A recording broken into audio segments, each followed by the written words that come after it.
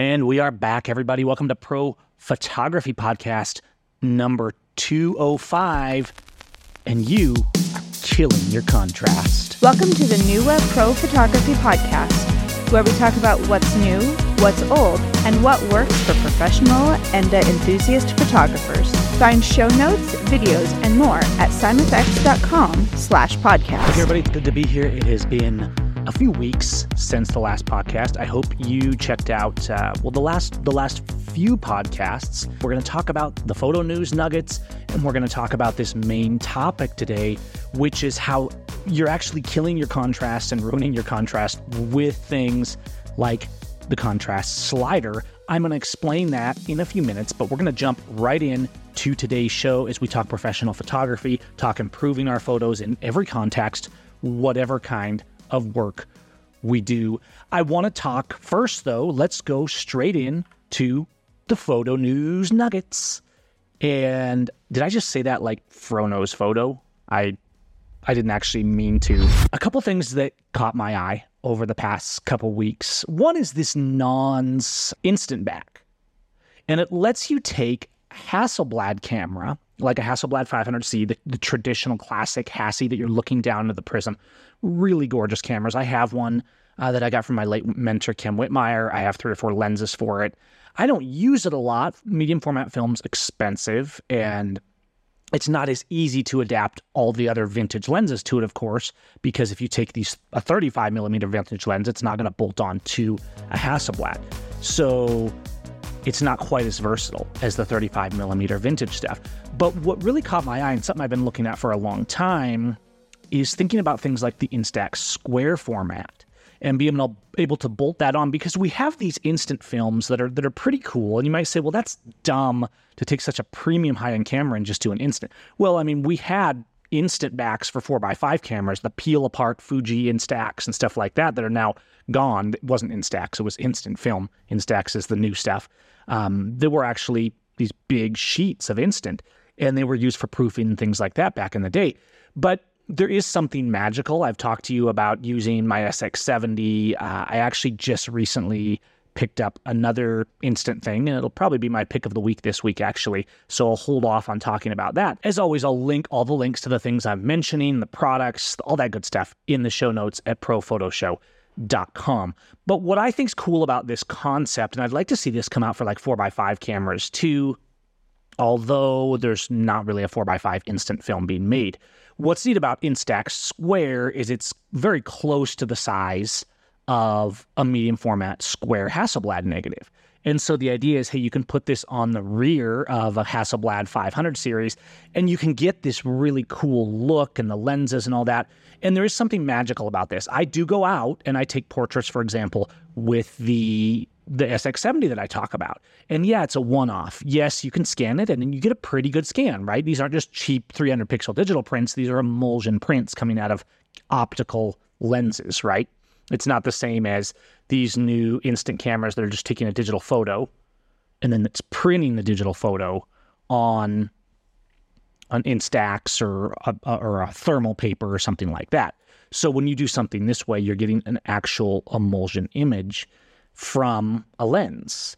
And it's, I think, really interesting, even though it might be like, oh, it's too much, but there's potential in this. What I think these formats do is they let us experiment, and I think we're going to see more and more of these instant films because they really are magical. It's 2023 now, guys, and I use Polaroid, I use Fuji Instax. I think in general, in terms of image quality, Fuji Instax has more fidelity than Polaroid, although I love, as I've said before, the Polaroid SX70 black and white film. But what I think is fascinating is while you're not going to get the resolution of a medium format or even a 35 millimeter neg, there's an organic one-off feel to these kind of images, and they do have an authenticity. There's no AI. There's not even any Photoshop. Obviously, you can scan it and do it in post, but your original is your original, and it's the only one. And I think being able to do that in good quality is pretty cool, because most of the instant cameras you buy, whether they're Polaroid, whether they're Fuji, they just have a cheap plastic lens on them. Sometimes there's a digital transition in between where it's taking a digital photo and then spitting it out the back.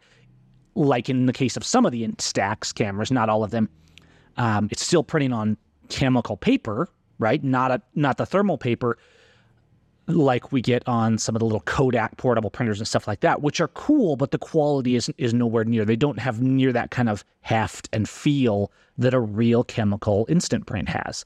And so I think there's something cool about that. I won't belabor it because I know you're not all into this instant stuff, but I'll put a link to this back. I haven't tried it. I'm not endorsing it. I just think it's a really fascinating concept. And letting us use more of these instant formats is going to do two things. It lets us just have fun and be creative with vintage camera gear and things like that. But also, it grows the opportunity in the markets for things like instant film. And I think that's a good thing because we don't want to lose these films, these technologies that are old analog technologies, but they're actually really important. Okay, moving on with the news nuggets. This article kind of popped out at me from the professional standpoint because we are the professional photography show. What would you do? And you can head over to the show notes and leave a comment on this one. This was an article. I actually saw this first on Quora, I believe, and then there's an article about it on, or was it Reddit? Then there's an article about it on Petapixel. And it's this bride that wants a refund after like the assistant photographer slept with the groom. And sometimes I wonder if these are made up. Look, it's notorious on things like Quora and Reddit that on these kind of stories and questions threads, and a lot of people moving away from Reddit because of their policies. I think we're going to see places like Quora and stuff growing because Reddit's really been cutting off communities and really doing a lot of stuff that's not been good for their brand lately. But I've been still watching these kind of threads, and if this is real, what would you do in a situation like this? And I think, like, would this be embarrassing if you contracted a second photographer and then your client was pissed at them for something that was pretty serious, obviously, and that maybe ruined the marriage or something like that, right? So what would you do? I mean, this is not your employee, and even if it is, what they do on their own time is really not your business, even if you don't agree with it.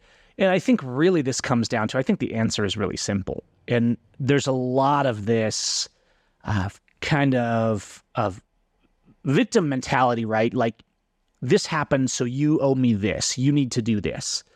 And I think we should always care about people. We should always be compassionate with people. We should always be loving to people. And I think it's really important as photographers that we understand the human element. I don't think we can be great photographers of people if we don't feel emotions, if we don't have, an empathy for people. I think that really transforms photographers that photograph people, because I know as I've gotten older and I've seen, quite frankly, how sucky and miserable this world is and how much suffering and injustice and abuse there is, it's made me much more sensitive to looking at people and really seeing them and looking in their eyes and just, driving by, almost like have you ever driven by someone on the street? And I know I think is kind of a photographer, right? But you drive by and you almost feel like a sense from them. Like, you can tell that person's sad, that person's going through something. You can tell a person's happy. And I don't mean to get all weird. It's just like sometimes you can feel a certain spirit, a certain energy from people. And not to go off topic, I just feel like we need to be sensitive to people. But if you're hired to photograph a wedding, and this is one of the reasons I'm glad I don't really do much with weddings anymore, because it was always so much drama and, dare I say, fakery in a wedding, right? To impress everybody and do everything over the top. And I don't mean to say that all weddings are fakery and that there's not, love and family and passion in these things. I actually really like shooting weddings, but sometimes you get clients and events and photography where it's almost like the emotion is staged, so the photos are going to be good. And that's not a good feeling as a photographer. Obviously, you're there to document, and that's your job, and you're going to do a good job at it. So I don't want to come off as negative, but if something goes bad after the wedding, you were not hired to be a marriage counselor. You weren't hired to make sure that the people that were getting married, had everything sorted out. You were hired to make good memories and capture what happened. and you don't owe someone a refund, and I think service is really important, but do you need to give someone a refund because someone that was on your team had an incident with the groom? I think not. And I think that this idea that the photographer always has to fix everything is a bit over the top, and we need to find balance and make sure that, yes, you can be caring for people and you can decide in whatever situation what you should do. I remember I always had a policy of I never give all the photos, right? And this is a good policy. You should be able to go through your images. You take 1,000, 2,000, 3,000 images on a wedding day. The client should be seeing all those. It's very lazy, and it shows that you don't know what your best work is. And so you should be able to go through. I would always go through, and I was very clear with the client up front. I didn't do this numbers game. And in marketing, in low-end marketing, it's all about the numbers game. I see this with internet marketers selling like crappy Lightroom presets. And it's made like my job as someone who makes really high quality editing tools like Filmic presets, it's harder to compete because I'm not really an internet marketer. I'm a passionate photographer making content. And when that market kind of got big, back in the day, I was the first one making commercially sold Lightroom presets back in the Pro Photo Show 1.0 days. And then when that market grew, all these internet marketers came out, and I would see these ads like 5,000 Lightroom presets, and I was like, what? Why would you want that? Like, you might as well not even use presets. There's so many, like, you're never actually going to get to your focus and be able to get to where you need to go. This happens in photos too, like wedding photographers. Oh yeah, you get like 4,000 photos. Why would I as a groom or a bride want 4,000 photos to sift through? I'm paying a professional. And so I would always be very clear, no, you're going to get like 200 to 300 photos. And sometimes it was a little more than that. And if they wanted the photographer that would promise them 4,000 photos, go for it. Because I wasn't going to do it. I wasn't going to give them the duplicates and the junk, right? But speaking to this topic of serving your customers and saying, sometimes you bend the rules for them. I remember one wedding that I did early on, and I had all these photos, and I gave them the photos, delivered them, everybody was happy. And about a year later, the bride passed away. And it was such a sucky situation. And I remember, I think it was the mother of the bride said, like, do you have any more photos? And in that case, I said, yeah, here's everything. And was there bad ones in there? Yeah. But at that point, it didn't matter, right? It was about thinking about people at that point. And so there obviously should be lines in the sand to our rules, but I don't think that you need to give someone their money back because they're having issues afterward in their marriage. I think that's too far. And I also don't even know if this story is real. Like a lot of these stories on Reddit, on Quora, things like that, they can be all over the place. But I think it's a worthy topic regardless. Okay, moving quickly through the news bits. Let's talk a little bit about this racism story. These are always like, do we have to talk about these? There's this store, right? And there's like a video on Twitter, and apparently this guy was in the store, a black man was in this store, and he went to this, what's the name of the store? I had it here, and then I lost it, okay? At Ferentz. And there's like a tobacco room, and there's a photo from like 1907, the tobacco plantation in this Ferentz Cobham store. It shows the tobacco plants. Really, I think it shows black men and then Cuban men. Basically, people were outraged by this, that they would have a photo like this in the tobacco room. They ended up taking this photo down after all this outrage. And whenever I see outrage, right, political outrage or anything like this over a photo, over a sports star or something like that, I try to look into it and say, okay, what's actually going on here? Because usually we kind of live in a TikTok world of 30-second outrage, 30-second excitement, where you see something and you're supposed to react. You get comments. And the social media sites reward this. They reward videos that shock you, that outrage you, that surprise you, that get you to argue, that get you to put comments. And so those are the videos that come out on top in the stories that come out on top on social media because the algorithm likes them. And so in going over this, again, as always, I'll link to an article on this. This photo appears to be from 1907, and it's of a plantation in Cuba. Cuba didn't have slavery in 1907. From everything I can tell, and from what they're saying in this photo, like, this isn't depicting slavery. And there's really kind of this idea of, oh, we have black people and they're white overseers, is what they're saying. I don't want to be insensitive to the darker points in history, but I also don't think it's good to just erase elements and say, no, you can't show this. Now, I realize this is being shown in a commercial sense. It's like a tobacco room, right? It's showing like a history of tobacco kind of thing. And if it's something that's truly offensive and you're showing it in a commercial sense, like, yes, I get that there's a line that can be crossed there. It goes back to, what was it, the syrup, where they took the black maid off the syrup bottle. And the Land O'Lakes butter, they took the Native American off the Land O'Lakes butter.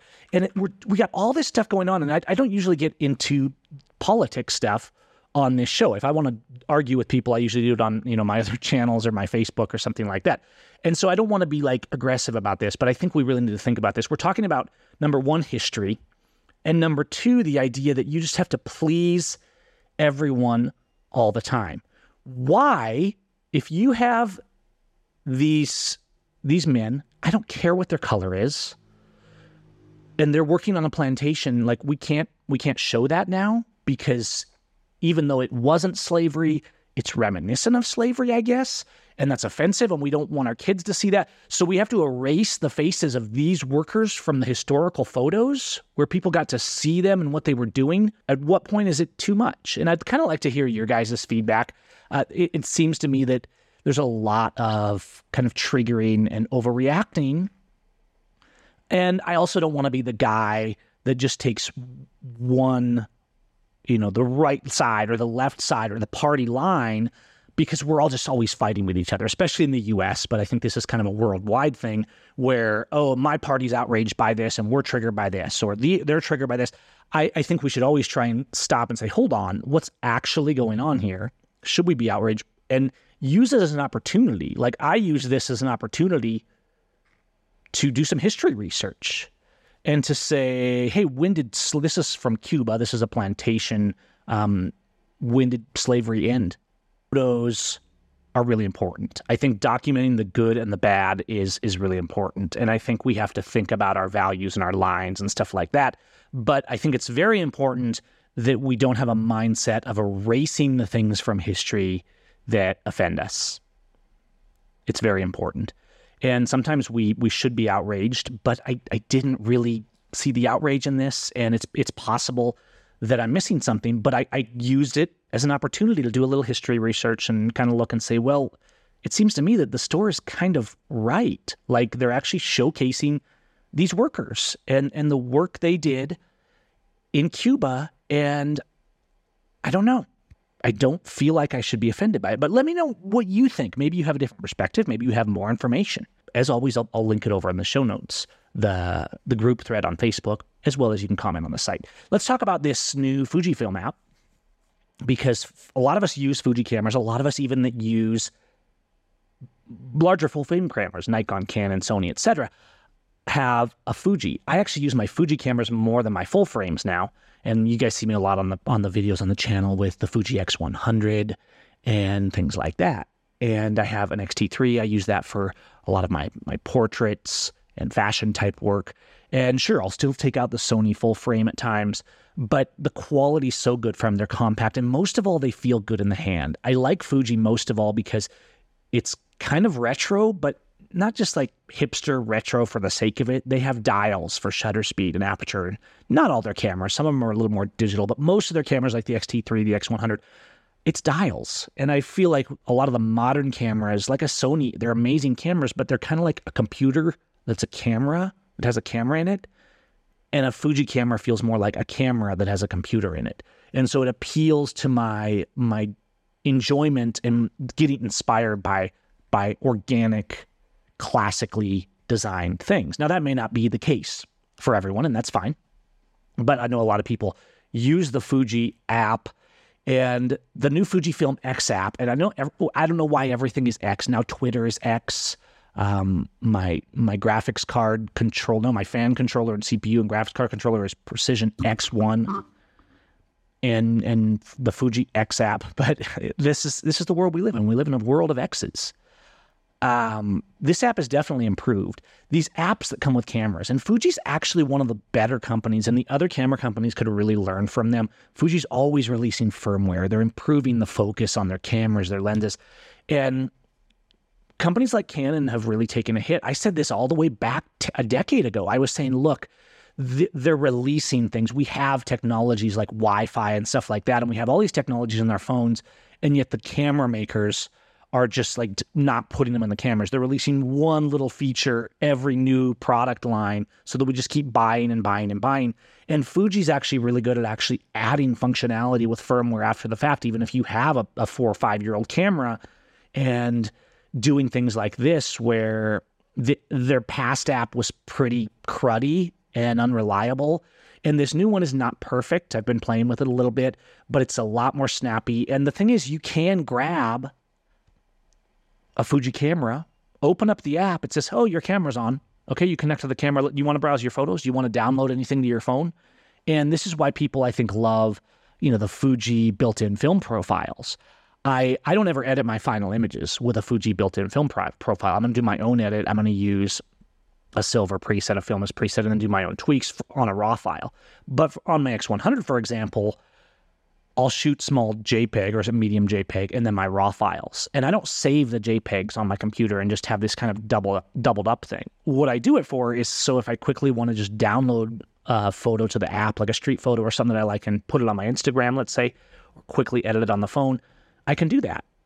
And I just go. And it works. It works really well. So this new app is improved. If you are a user of any Fuji cameras, definitely go check compatibility. And I had to update firmware using the old crappy app or just manually on the cameras. And then it was compatible with the new Fuji X app. And I don't know if they're getting together with Elon Musk on the next project or not, but everything is X right now. And that just seems to be where we're at.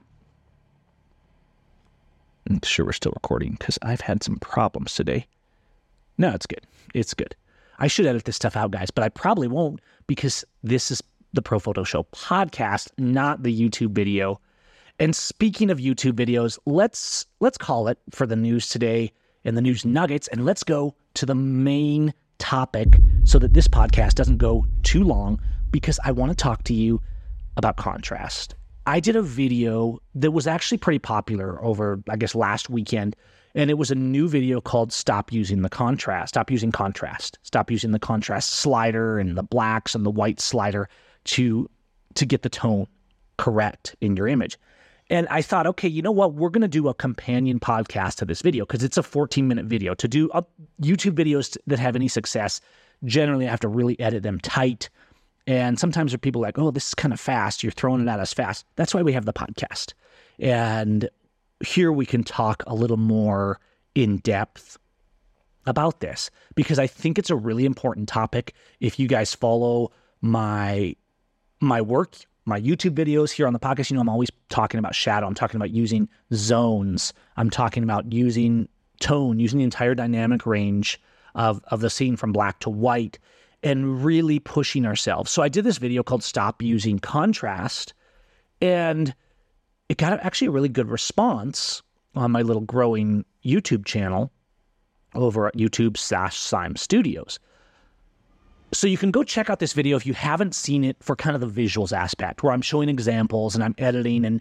And if you haven't seen it, check it out. I think you'll find it worth the 14 minutes that you have. And of course, it will be in the show notes prominently over there so you can check it out. It's also on the blog at SymeFX.com from last week's blog post. What is important in this, and the essence of the video, because we can't show you the photos and the examples, but the essence of the video is we take photos and then we think, okay, it needs more. Something's wrong. So contrast sliders in all of our apps are always kind of the first one. It's like the first thing that we used in Photoshop back in the day. It's easier than curves, but you can fall into this trap using curves as well. Curves are much more nuanced and powerful. I've talked about on the channel how I use the F-curve a lot. If you're not familiar with the F-curve, check out the F-curve on the channel. And let me make a note to put the F-curve link, F-curve video in the show notes as well. And just kind of a variant of the S-curve that I think is more good. I know that's really bad grammar, and I'm a native English speaker, but there you go. So the F-curve video I will put a link to in the show notes, as well as the contrast video. But what I want to come back to is dig into this a little bit deeper. If you saw this video, if you didn't saw this video, that's fine. You take a photo. And let's make a scenario. Let me paint a little picture in your mind on today's main topic. You go out and you take a photo. You're walking. It's 6 o'clock in the afternoon. The sun's not quite going down, but you're going down a lovely little Mexican street, and there's some colorful banners, and there's a taco cart on the corner, and you're like, oh, this is cool. And people are walking around. Maybe it's a Saturday, and you've got your 35 mil on, and you're sitting there and you're looking at this, and the light's kind of hitting, and down below is kind of a park, and you can see people playing there, and you start taking some street photos, and you're like, oh, this is so cool, and you're feeling it, right? You kind of feel the culture, you feel the emotion, the excitement, there's things happening, people are out enjoying their day, they're eating, they're laughing, they're loving, all of this stuff, right? So I've painted the scenario. I'm not going to use 1,000 words because it would go on too long, so just look at a picture if you need to in your mind.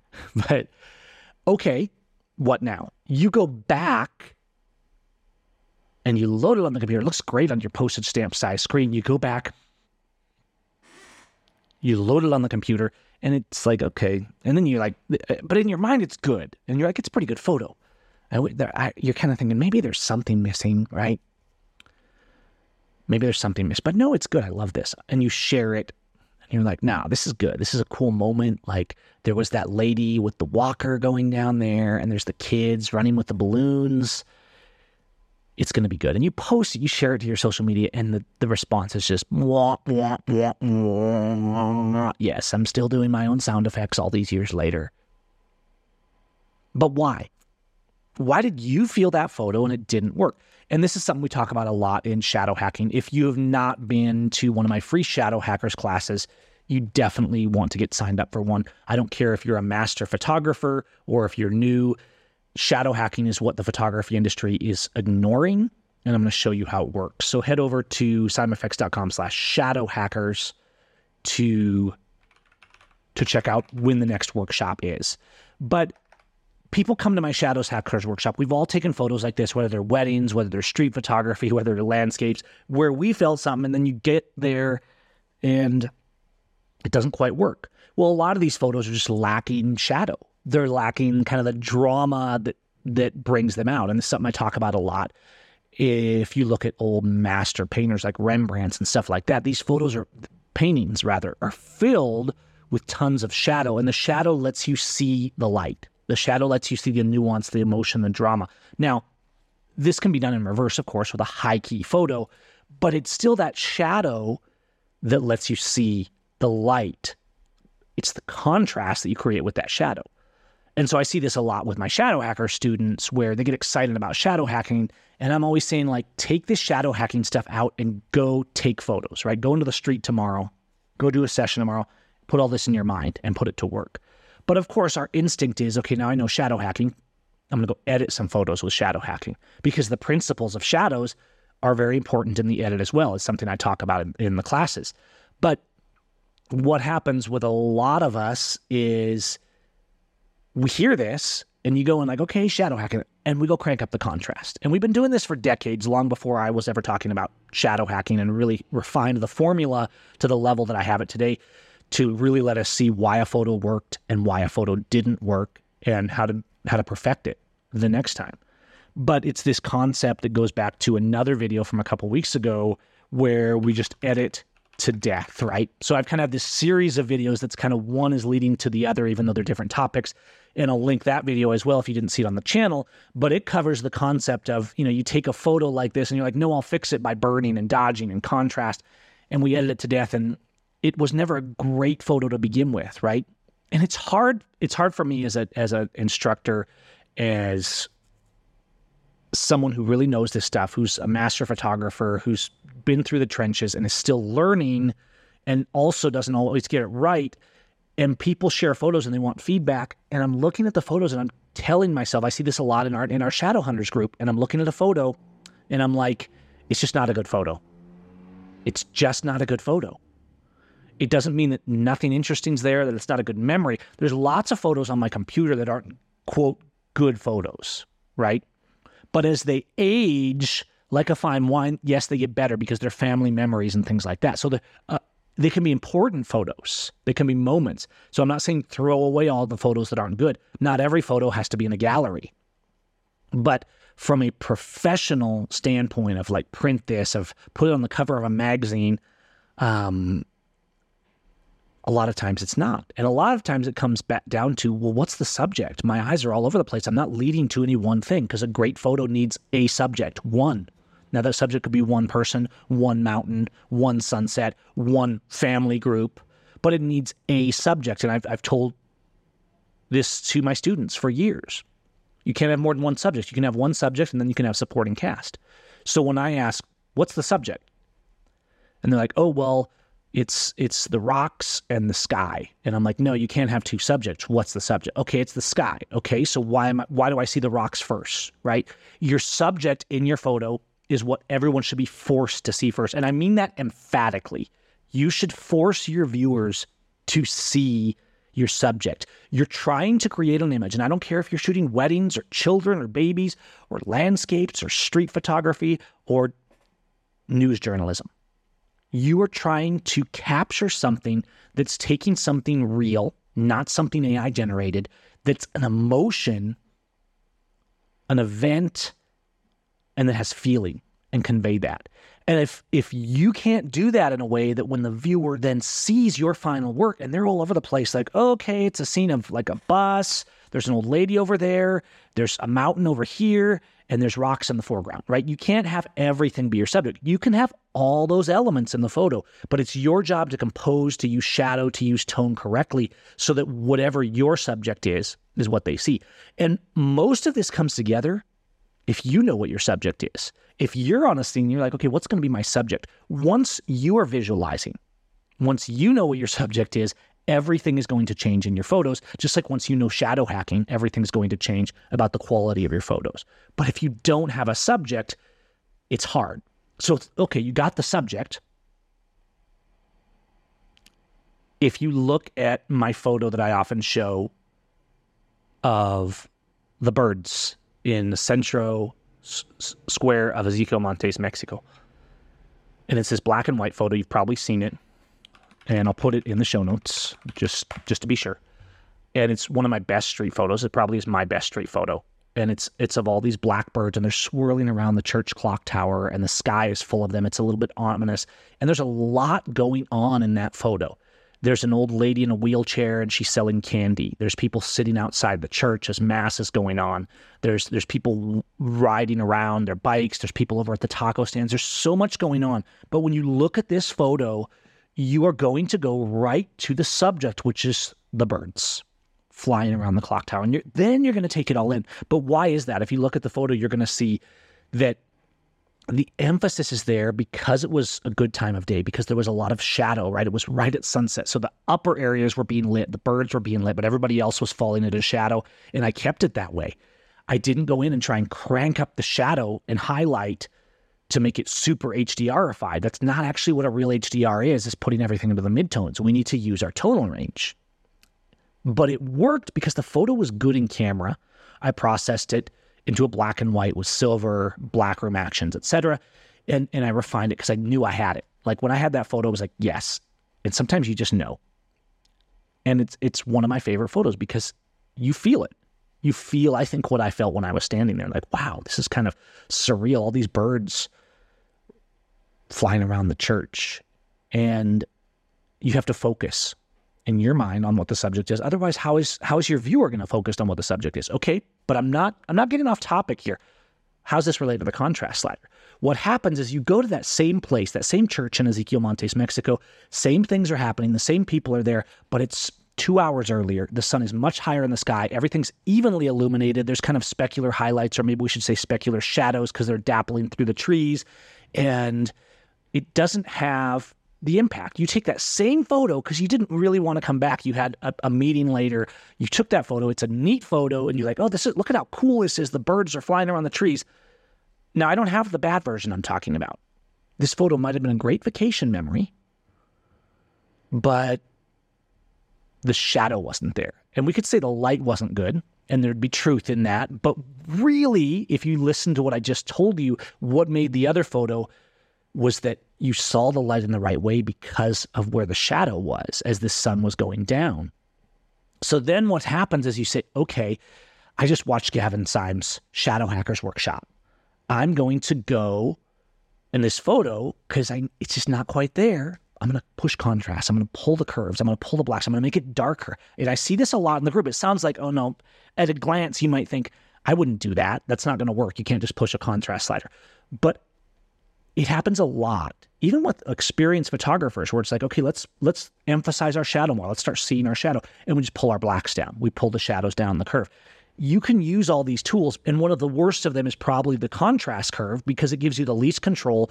And I use the contrast curve tool for very subtle adjustments. It's more like the last tool I use, not the first. So I do all these curves, I do all this editing, I do color tones and all this stuff. Maybe I'm making a profile for a film preset, for a natural HDR preset, something like that.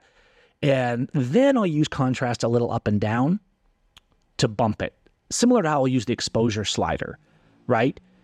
I will use the exposure slider to just shift a little up and down in relation to the process I'm working on to get the right amount of light in the scene. For example, you might put on a Portra 160 preset, and then you'll go to a black and white preset, and it's on the darker side, and you're like, no, it's a little bit too dark. I might just comp it a little bit with exposure. That's why when I build presets, I almost never touch the exposure slider unless it's a preset that's actually supposed to be pushing exposure, because it assumes that you put the exposure where you want it to. Lightroom, for example, Capture One, even their auto tools are so limited still. Lightroom has, for years, had the auto tone tools where it takes the tone elements of Lightroom, contrast, blacks, whites, exposure, and it does auto, and it works terrible. Like all these years later, I'm kind of waiting for them to do something AI-ish with it because it doesn't work. But it works sometimes. It's just not consistent, and you're all over the map. But it's the same thing where I'm always teaching where you shouldn't be trusting your meter. It's not that the meter is wrong. If you've been to Shadow Hackers, you know how meters work a little bit more and what they're actually telling you, and that the meter's not actually telling you the correct exposure. So that's something we go into in Shadow Hackers, but ultimately you don't want to just trust your meter either. You want to put your exposures and your zones and your tone values and your shadows ultimately where your visualization is. And if you do that, everything starts transforming. You not only are seeing the shadows and the tones, but you're knowing what's going on. You're knowing why it's happening. And you're not going to come in and just say, oh, this is fun, but it's kind of flat, right? You can have two types of photo that are really boring, or that don't work, I should say. Maybe they're not really boring. I don't know what the photo's of. But that don't work on a really refined professional level. One is like your light is just boring and flat. So you go out and you're maybe at a car show and you're like, oh, this is a cool scene. First of all, a lot of times we get enamored. We kind of fall in love with where we're at because we like a thing, right? Maybe we like old cars, or we like trains and they're our thing. And so we'll go out and we have to separate, I think, our interests and passions a little bit with what makes a great photo. Because I see this a lot as well, as people will go out to a baseball event with their kids. They'll go out to a car show and they're sharing photos that are really just snapshots. They're not done in great light and shadow. They're not composed well. There's a bunch of clutter. You can see the sign in the front of the car. If you want to go out to a car show and take great photos of classic cars or Ferraris, you still have to think equally creative. And what happens is, because people are excited about a photo, I've done this so many times, you went somewhere, you did something, and you're excited about it, And that's why I emphasize the professional photography in my groups. And I say, no, post your best stuff. We have 1 million snapshots on our phones. They're important. We should save them. All those snapshots of our kids, our mothers, our families, our grandmas, they're important, but they are different. And when we're trying to make a photo professional and we're making a quality image that's worth being shown in a gallery, that's worth hanging on a wall, not just for us, but for other people, you have to hold yourself to a higher standard. And that's why, like in the groups, I'm like, no, you can only share 4 photos from a session in a group, and preferably 1. But sometimes you have a sequence of a portrait or poses or something, and it's okay to share more than 1. But don't put 50 photos in. We don't actually want. This sounds harsh, but people don't actually want to see 50 random photos of you walking around a car show. Now, it may have been a great day for you and your wife, your kids, your family, your brother, and that's good. I'm not knocking that. But from a professional standpoint, we have to be able to zone in and focus and say, how can I make something great? And so you got to kind of stop falling into this trap where you just take a bunch of snapshots. And then in post, we say, okay, I really like this photo. I feel this. I want people to respond to it. And maybe you shot midday sun in the car show. Maybe you shot really flat light because it was super overcast and it's just plain and boring. And now you're just going to go push the contrast slider. But what happens is you create contrast, as in more black and more light, more white, and you're kind of separating those two. So the contrast slider is kind of the amalgamation of, if you use the black slider and the white slider, you have a little more control with those two, okay? Or then you go down another step and use the one that you should probably be starting with, and that's the curves, because now you have very fine control over darks, mids, lights, etc., and color channels. But you can use that wrong too, just like you use the contrast slider wrong, because you take this flat, boring photo that wasn't that exciting to begin with, and you just start pulling the sliders around, and so you make darks darker and lights lighter, but your original photo didn't actually have contrast. It didn't have the shadows. And so all you're doing is you're taking the lack of contrast and you're doubling down on it and trying to push it harder, and it just looks like you pummeled it. It looks like you beat it to death. And this is something that I think I covered this pretty well in the video and more briefly, but I wanted to go into it a little bit more with a little more context, even if you haven't seen the video, because I'm not trying to beat up on anyone's photos here. I'm trying to help us understand the distinction between when we take snapshots, which is perfectly fine. I take snapshots all the time. I try and take good snapshots, and sometimes those almost cross over, even from my phone now, because the phone cameras are so good. Sometimes those cross over into, oh, I could print this, right? I don't usually print phone photos, but I'll sometimes print them small or something like that. I mean, portrait mode on phones, especially on a small print, can sometimes look pretty amazing. But my mindset is different. And I think if we want to be really making great photos that are iconic and timeless and professional and selling them in particular, or just improving our craft because we love it, we should be able to identify that difference. And when you're making a snapshot with the kids in the park, you can look for good conditions and try to take them in the best conditions, but it's okay if they come out to be a snapshot. But when someone's paying you to take their portraits, it's not okay if they come out as a snapshot. And you want to be able to find that shadow and that contrast. And ultimately what this comes down to is if you don't get contrast in camera, and you can have wrong contrast. If high noon sun, you have lots of contrast, right? Those big bags under your model's eyes are contrast. They're all dark, and the top of their head and their hair is blowing out. So you can have too much contrast, but you can also have the wrong kind of contrast. A good contrast, in my experience, normally has lots of shadows, and they fade gradually and nicely. They don't block up the eye. I'll see people, they'll be like, oh, I'm going to put shadows in, and they'll just kind of darken it until they have a big black hole over here. But that black hole isn't the subject, right? So the shadows should lead the eye. The shadows should be something that your eye kind of dances across, and it leads you to the subject. And along the way, it's creating mood, it's creating drama, and it can lead you through the scene. If you see a photo that I've done well, your eyes are going to go, and I've taught this with burning and dodging for a long time, but you can overdo that too. You can use burning dodging to help accent and create contrast in very powerful ways. But as I showed in my recent video on over editing, I showed a video I took like a decade ago of a photo where I liked the photo, and so I just worked it where I wanted to print that photo. I wanted it to be like kind of this infrared, cool black and white look, and I just kind of pummeled it to death. You can go check out that photo. I'll show that as kind of a contrast to my birds photo where my shadows were beautiful and they worked, and you saw what I want you to saw. You saw what I want you to see. You saw what I wanted you to see. There we go. Sometimes my grammar gets off speaking Spanish and English all the time. Actually does kind of confuse my grammar a little bit because of the way the two languages work. But I really do speak English, I promise. You can see the contrast in those two photos. The one was a photo that had really flat, plain, ugly light like I showed you in the video, and it just wasn't great, and I was trying to make it great, and I just beat it to death with sliders and with burning and dodging. And the other was a photo that genuinely had good shadows and a beautiful scene. So should you stop using contrast in the way that we've kind of been taught, where you're just cranking sliders up? I need more shadow. Oh, push the blacks down. No, that's not how you create contrast. That pushes your contrast more in one way or the other. And so the more minimal the tool, the less control it gives you. The contrast slider gives you the least, right?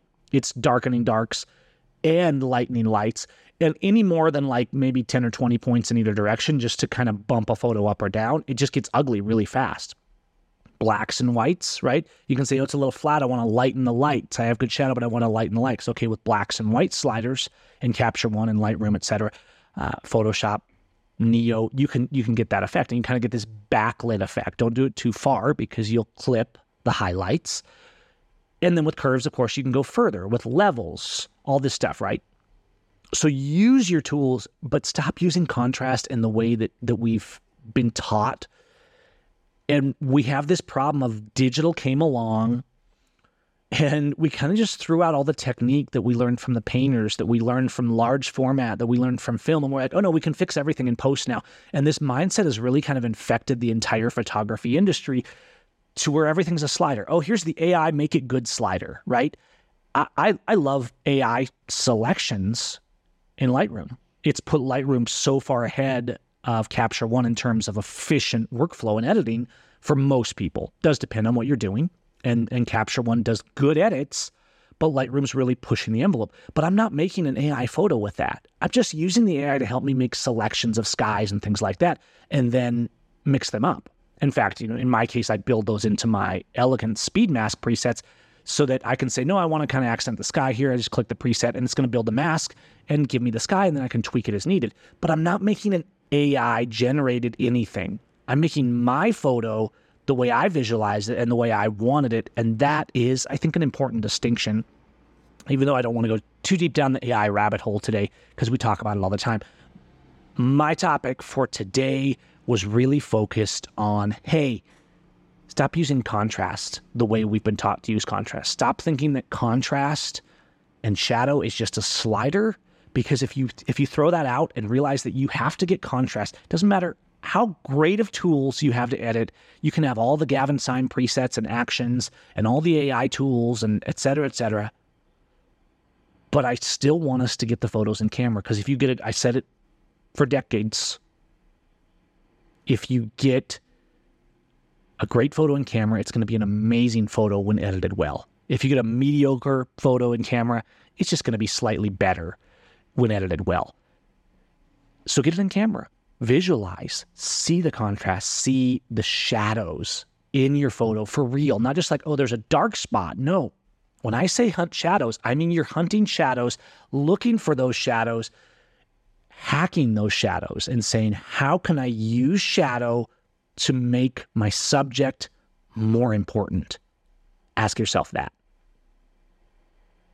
And if then you're like, oh, what's my subject? Then you need to stop and go there first, then come back to point 2, right?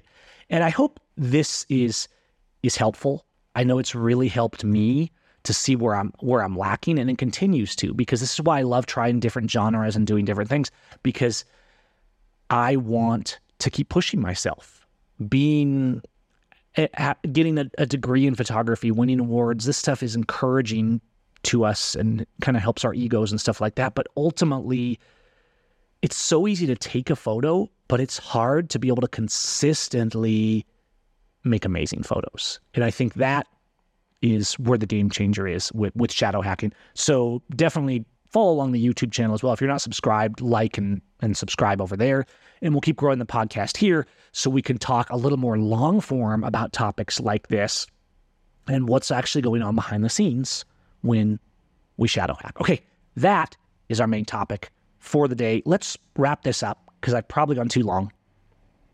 I want to throw out my pick of the day, pick of the week, pick of the month. What are we even calling this? We have to rethink everything now, Gavin. And that's the Fujifilm Instax wide printer. This thing's not super expensive. You can pick one up for, I think, $150 US, 3,000 pesos Mexicano. This has actually been on my wish list for about a year and just hasn't been the priority. But I finally picked one of these up. I have an Instax Mini Link, and it makes these little tiny little photos, right? And a lot of times, this goes back to the whole instant prints, right? These are emulsion prints. But of course, with the printer, you're sending a digital file to the printer, like from your phone. And there's an app that's an Instax wide app where you can wirelessly send just an image from your phone. And you get these really great prints out of this thing. And these are chemical prints. So I have the Instax Mini, and then I have one of the Kodak Mini 2 Retros. I've always liked little portable printers, even though they're small. Yes, I love wall portraits, but I also like to be able to make small prints. But these small ones, they're like, 1.5 by 3 inches or something like that, 2 by 3, something like that. They're small, like card-size prints. And the Mini 2 Retro is really cool. It's these little self-contained printers that you don't have to put ink in. The Canon Selfie, like 1200, 1300, 1400, 1500 series, does 4x6 prints this way. And those style, as well as the Kodak Mini Retro, they're really cool and self-contained, but they do paper prints with these kind of red, green, blue ribbons, and then they usually put a clear coat on top. And so they're cool, they're fun to watch, they're fun to use. The prints aren't terribly magical out of them. They're not super high resolution. They're useful.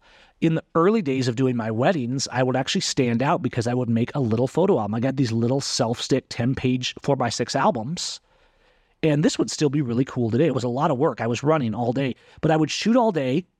I would edit for a slideshow, right? This was before all this social media, Facebook, Instagram, right? So people really responded to this.